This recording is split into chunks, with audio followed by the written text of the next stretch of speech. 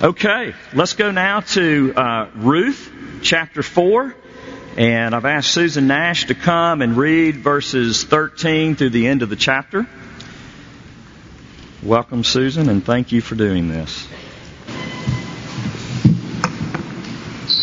People of God, listen to the Word of God from Ruth chapter 4, verses 13 through 18.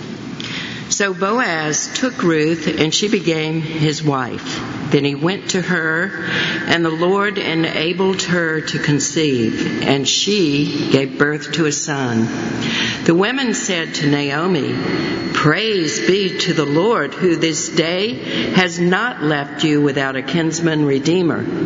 May he become famous throughout Israel. He will renew your life and sustain you in your old age. For your daughter-in-law, who loves you and who is better to you than 7 sons, has given him birth." Then Naomi took the child, laid him in her lap, and cared for him. The women living there said, "Naomi has a son," and they named him Obed. He was the father of Jesse, the father of David. This then is the family line of Perez. Perez was the father of Hezron, Hezron the father of Ram, Ram the father of Amminadab, Amminadab the father of Nahshon, Nahshon the father of Salmon, Salmon the father of Boaz, Boaz the father of Obed, Obed the father of Jesse, and Jesse the father of David. Thanks be to the Lord. Let's go to the Lord in prayer. Father, thank you for redemption. We have praised you this morning in song, praising you specifically that you have ransomed us from our sin. We praised you specifically this morning for buying us with the price. So, Father, now I pray that these concepts would explode in our hearts and minds to the point that we would want to be bought, to the point that we would want to be bought by the Son, and to the point that we would want to be bought by the Son that we might have hope for the future and hope for now. Lord Jesus, only you can take someone like me and bring some good to your people. So I pray that that's precisely what you would do. Father, for the sake of your people and for the glory of Christ and for His fame to be spread and for us to be changed, bless your word this morning. We pray in Jesus' name. Amen. I got into a conversation this week with my Uber driver in New York City that offered the information that he was both Pakistani and Muslim. And he had been revived in his faith of late. And he was very anxious to tell me and very interested to tell me about this revival of faith, kind of his come back to Allah moment. He told me he was playing cricket, and if you don't know what cricket is, it's just a game. About all I can tell you is it's a game played with a very hard ball. You do not want to be hit with this ball, and yet he was hit in the face with a cricket ball and broke several bones in his face and almost killed him. But in his words, Allah relented and saved his life. As we got to the airport, he was still just kind of working on me. And he wanted me to see a video on his iPhone that really focused on a debate between an imam, a Muslim leader, if you will, and a Christian theologian. And the portion of the debate that he wanted me to see was when the imam was making the point that redemption and blood sacrifice, this whole idea that God would kill His own Son to redeem His people, was offensive, and it was really irrational, because if you look at any father, no one would glorify the action of a father killing his own son, and he had a point. And I listened to the debate. I was way early for my flight, so we had a little time. And you know one thing, when you're sitting at the airport in a car, you don't just sit there. Everybody on the planet's honking at us, and I thought we were about to get attacked by people around us, but he just wanted to talk.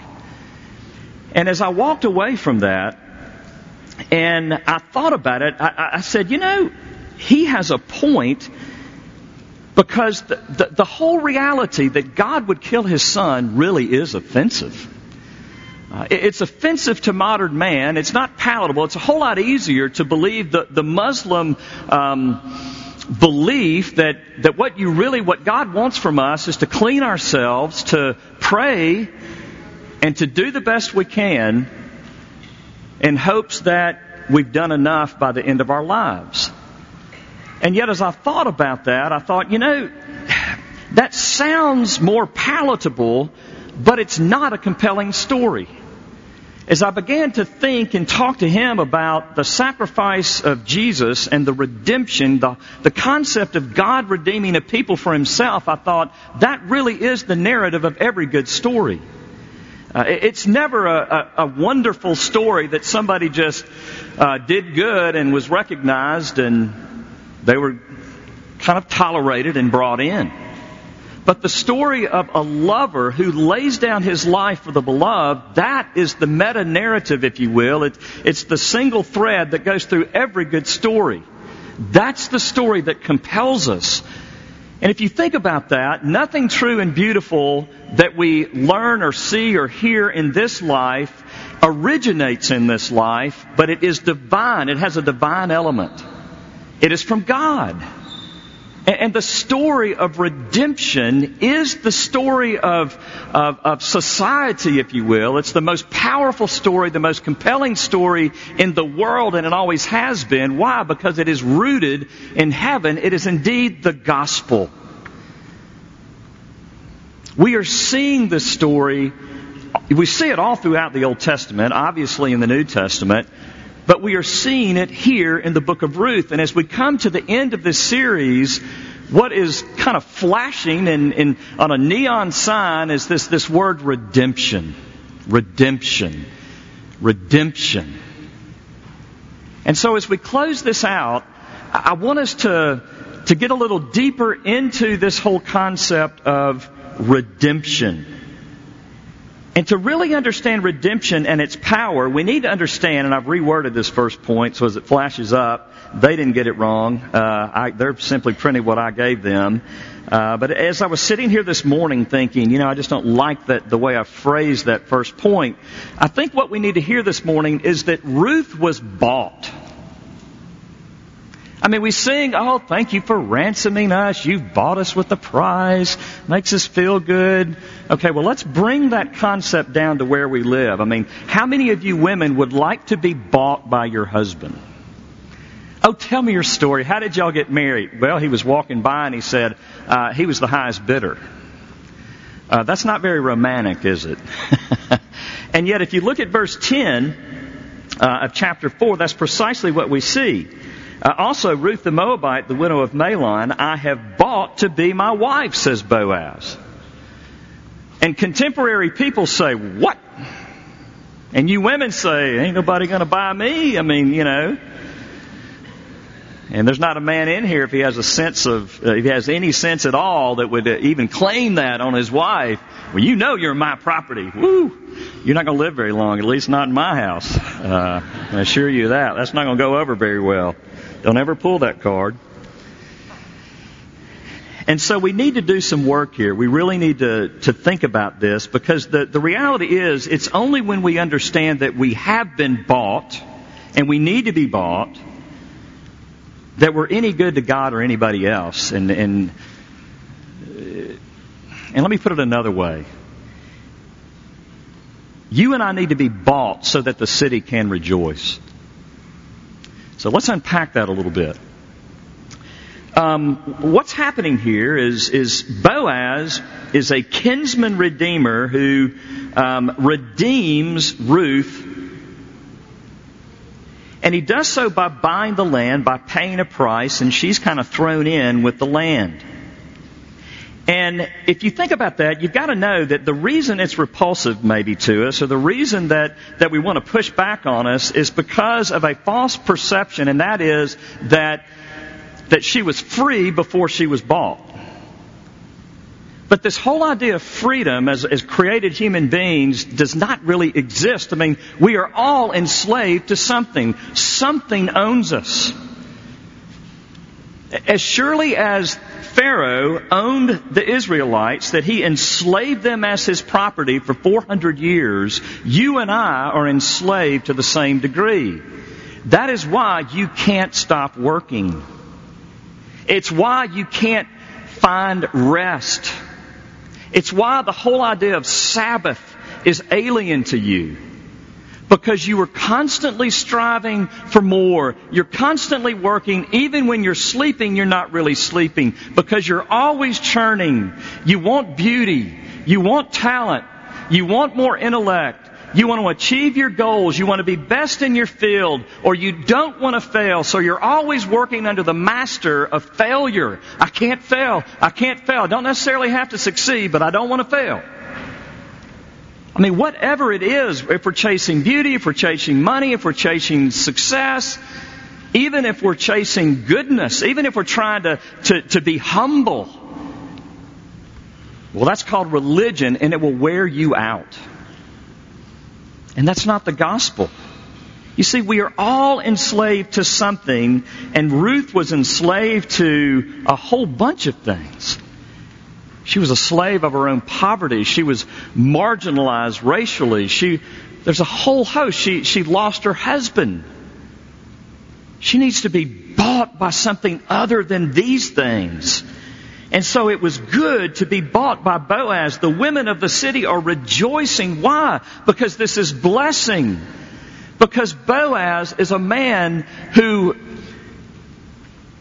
strategically takes his resources and funnels them in a way toward Ruth that blesses her. And see, that's the kind of lover we all want and need. That's the kind of master we want, who has our good as his highest aim. And that's Boaz. So Ruth is bought. And dear friends, you and I need to be bought too. This is the concept of the gospel. 1 Corinthians 7, verses 22 through 23. Paul says this, "For he who was called in the Lord while he was a slave is the Lord's free man." See, a slave always has the identity of a slave, but then he's freed. Then the opposite. Likewise, he who is called while free is Christ's slave. You see those concepts? One who sees himself in bondage needs to see that, hey, I'm freed to the authority of a good master. One who sees himself as free and accountable to no one needs to understand that, yes, I need to be under the Master Jesus, under the Lord. I need Him because that's where freedom is. It's following Him. It's not doing what I want and what I desire. So we are all slaves who need to be redeemed. We need to be bought back to the freedom of a good and benevolent owner and master. And if you don't understand that this morning, then you have not figured out the power of the gospel narrative.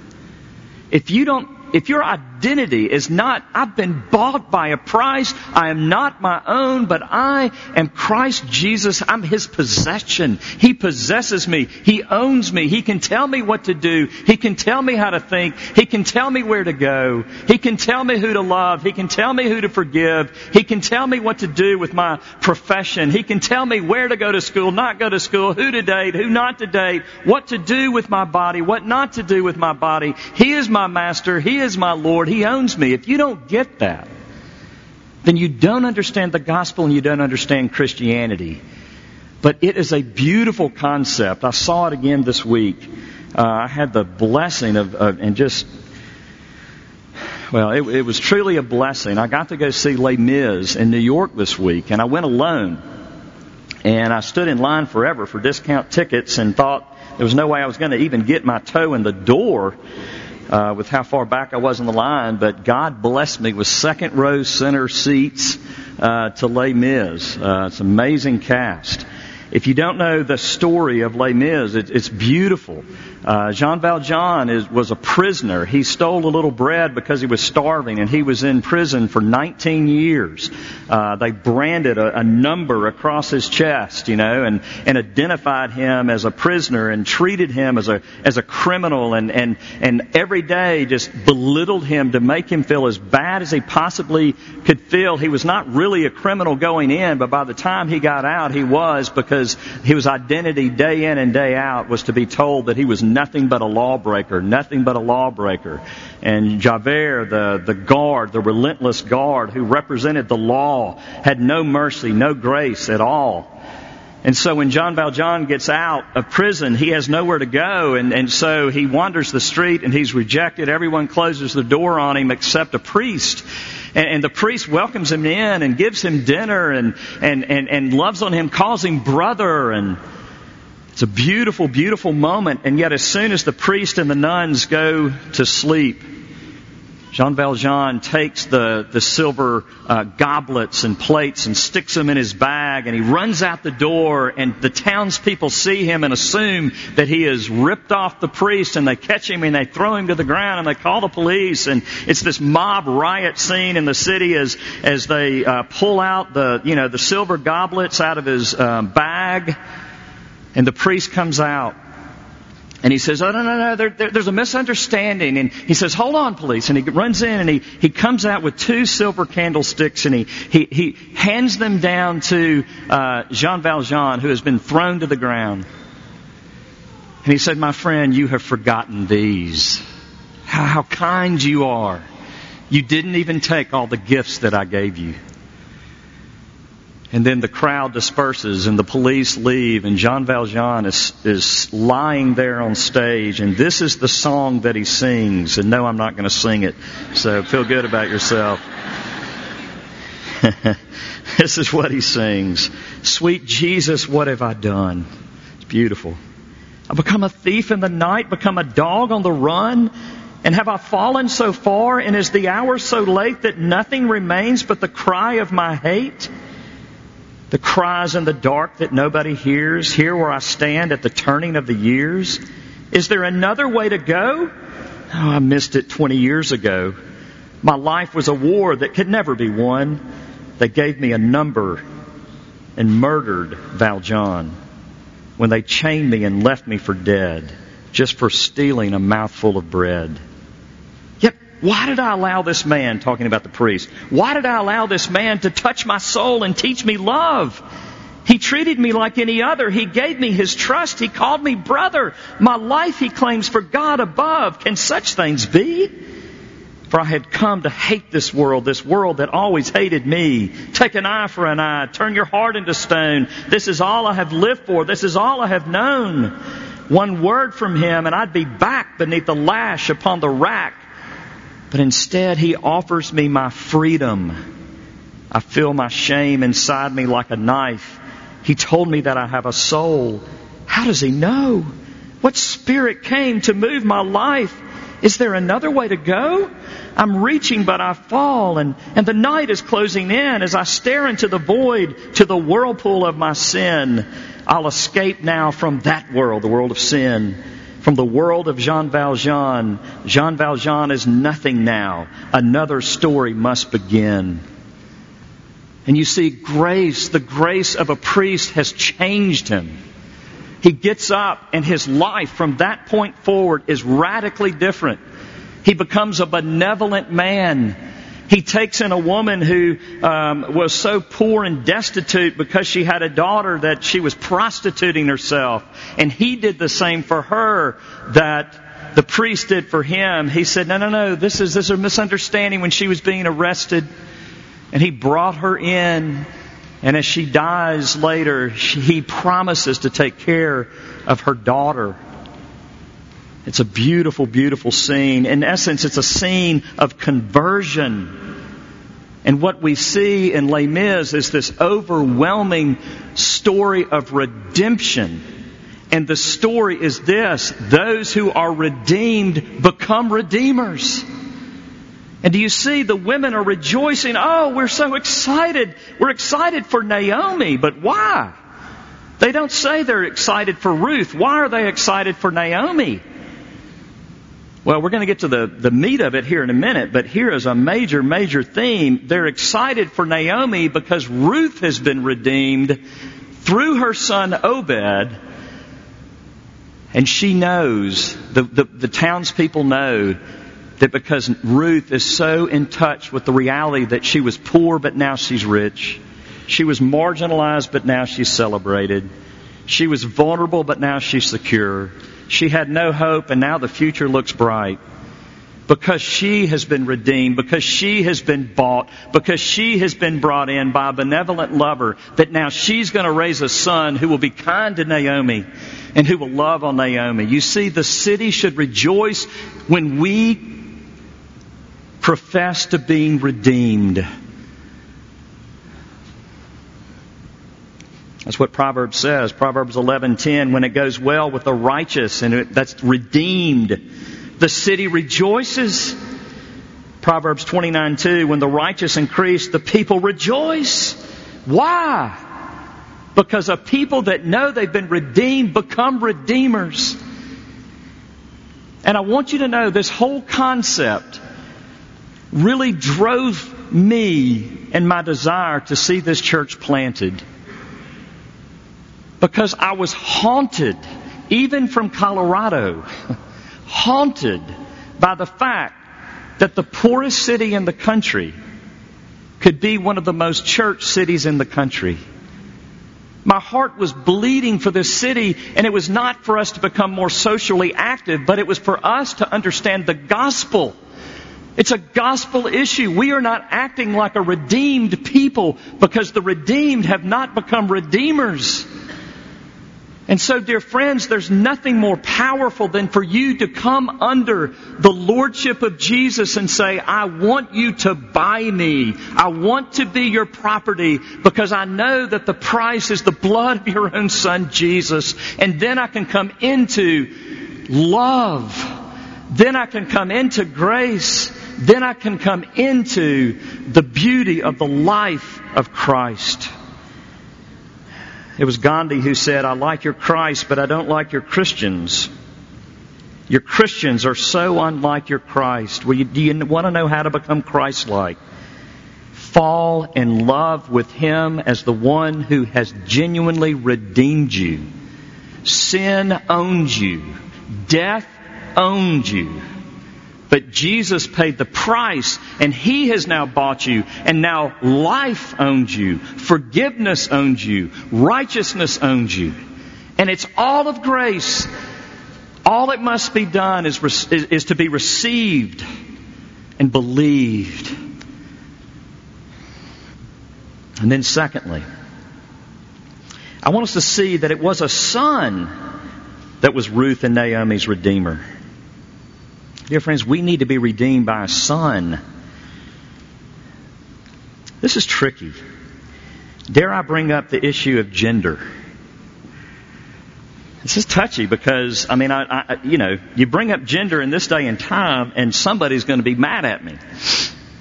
There's no doubt about it. But let's walk through this because most women, and I actually used my primary resource for this book was written by a woman, and she brings this up at the end of her book. She talks about or brings up this whole reality that Ruth and Naomi, finally there's a book in the Bible, as you're reading chapters 1, 2, 3, there's a book in the Bible that exalts women, and then all of a sudden the women are gone, and Boaz and Obed become the hero of the final story. And they're like, we were almost there, almost. It seems like a man wins the day. Well, in a way he does. But it's not because he's a man. It's because he's a son.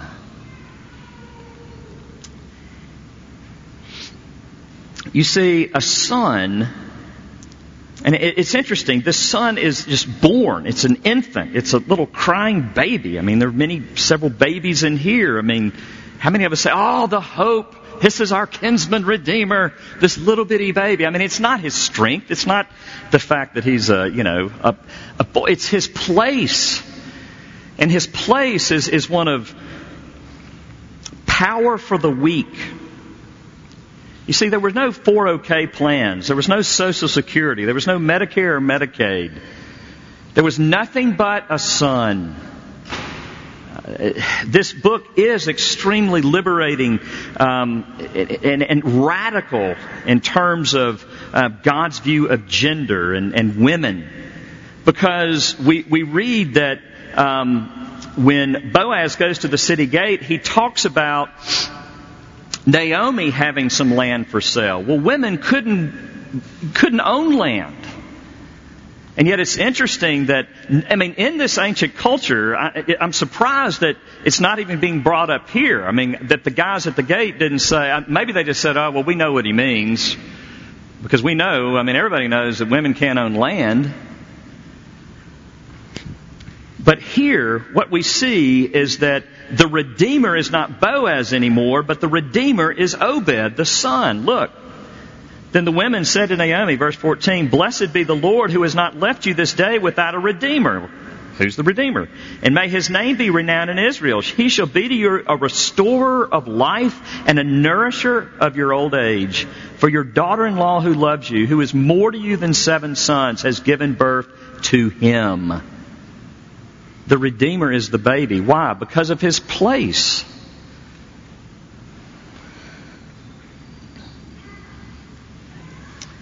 This is beautiful. You see, we too must look to a son to redeem us. As sin and as evil oppress us, as we have no hope for the future on our own, we need a son. And we don't just need any son, but we need an Obed. Obed in Hebrew means servant. This was a servant son. So how did the city know that he was going to be a blessing to Naomi? Because this is Ruth's son.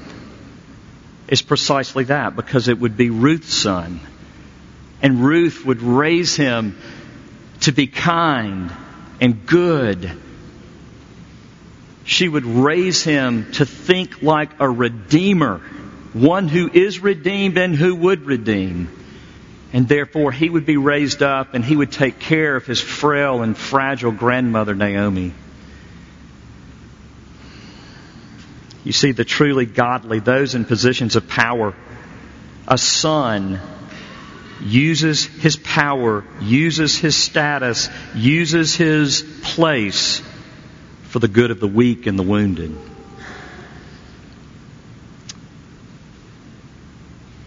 Isaiah 9. "For to us a child is born. To us a son is given. The land can finally be ours. Forgiveness and grace and all of the promises of the Scriptures can now be ours. Why? Because a son has been born, and only the Son of God has the right to dispense his wealth to us. He is our inheritance. He is our King. He is our Savior. And he should be called Wonderful Counselor. He won't be this ogre. He'll be a mighty God, an everlasting Father, a Prince of what? Peace. Of the increase of his government and of peace there will be no end. And on the throne of David and over his kingdom, to establish it and uphold it with justice and with righteousness from this time forth and forevermore. And the zeal of the Lord Almighty will do this." Dear friends, do you live believing that you have a kinsman redeemer, that you have a son who was given for you that you might be bought and you might live a life of freedom and joy? That you might live as if you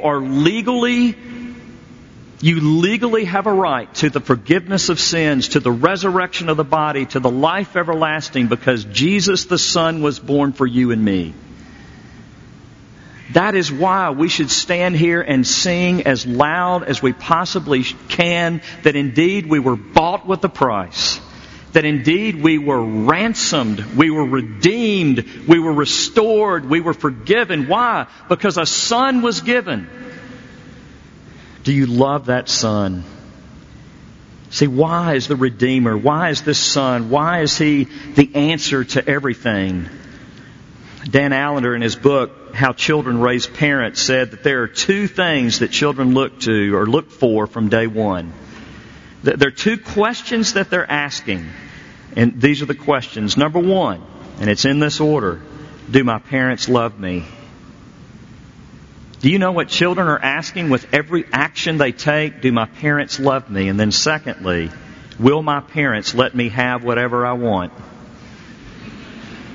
The answer to the first better be yes, and the answer to the second better be no. You see, we can't live without love. That's why all of us in this room are twisted to some degree because of the lack of love and the opposite of love that we've received. And that's why the Son is such great hope, because He has redeemed us by adopting us as sons and daughters. And then thirdly and finally, God will redeem your story and mine. Well, most of us stop reading at verse 17. Maybe 17 and a half, 17 and 3/4. But as soon as we get into, well, they named him Obed. He was the father of Jesse, the father of David. Now, these are the generations of Perez. Oh, wow. All right, skip all that. Whatever. The book of Ruth seems like every love story. Guy gets girl gets guy redeems girl, they have a baby, live happily ever after. That's not the overarching story.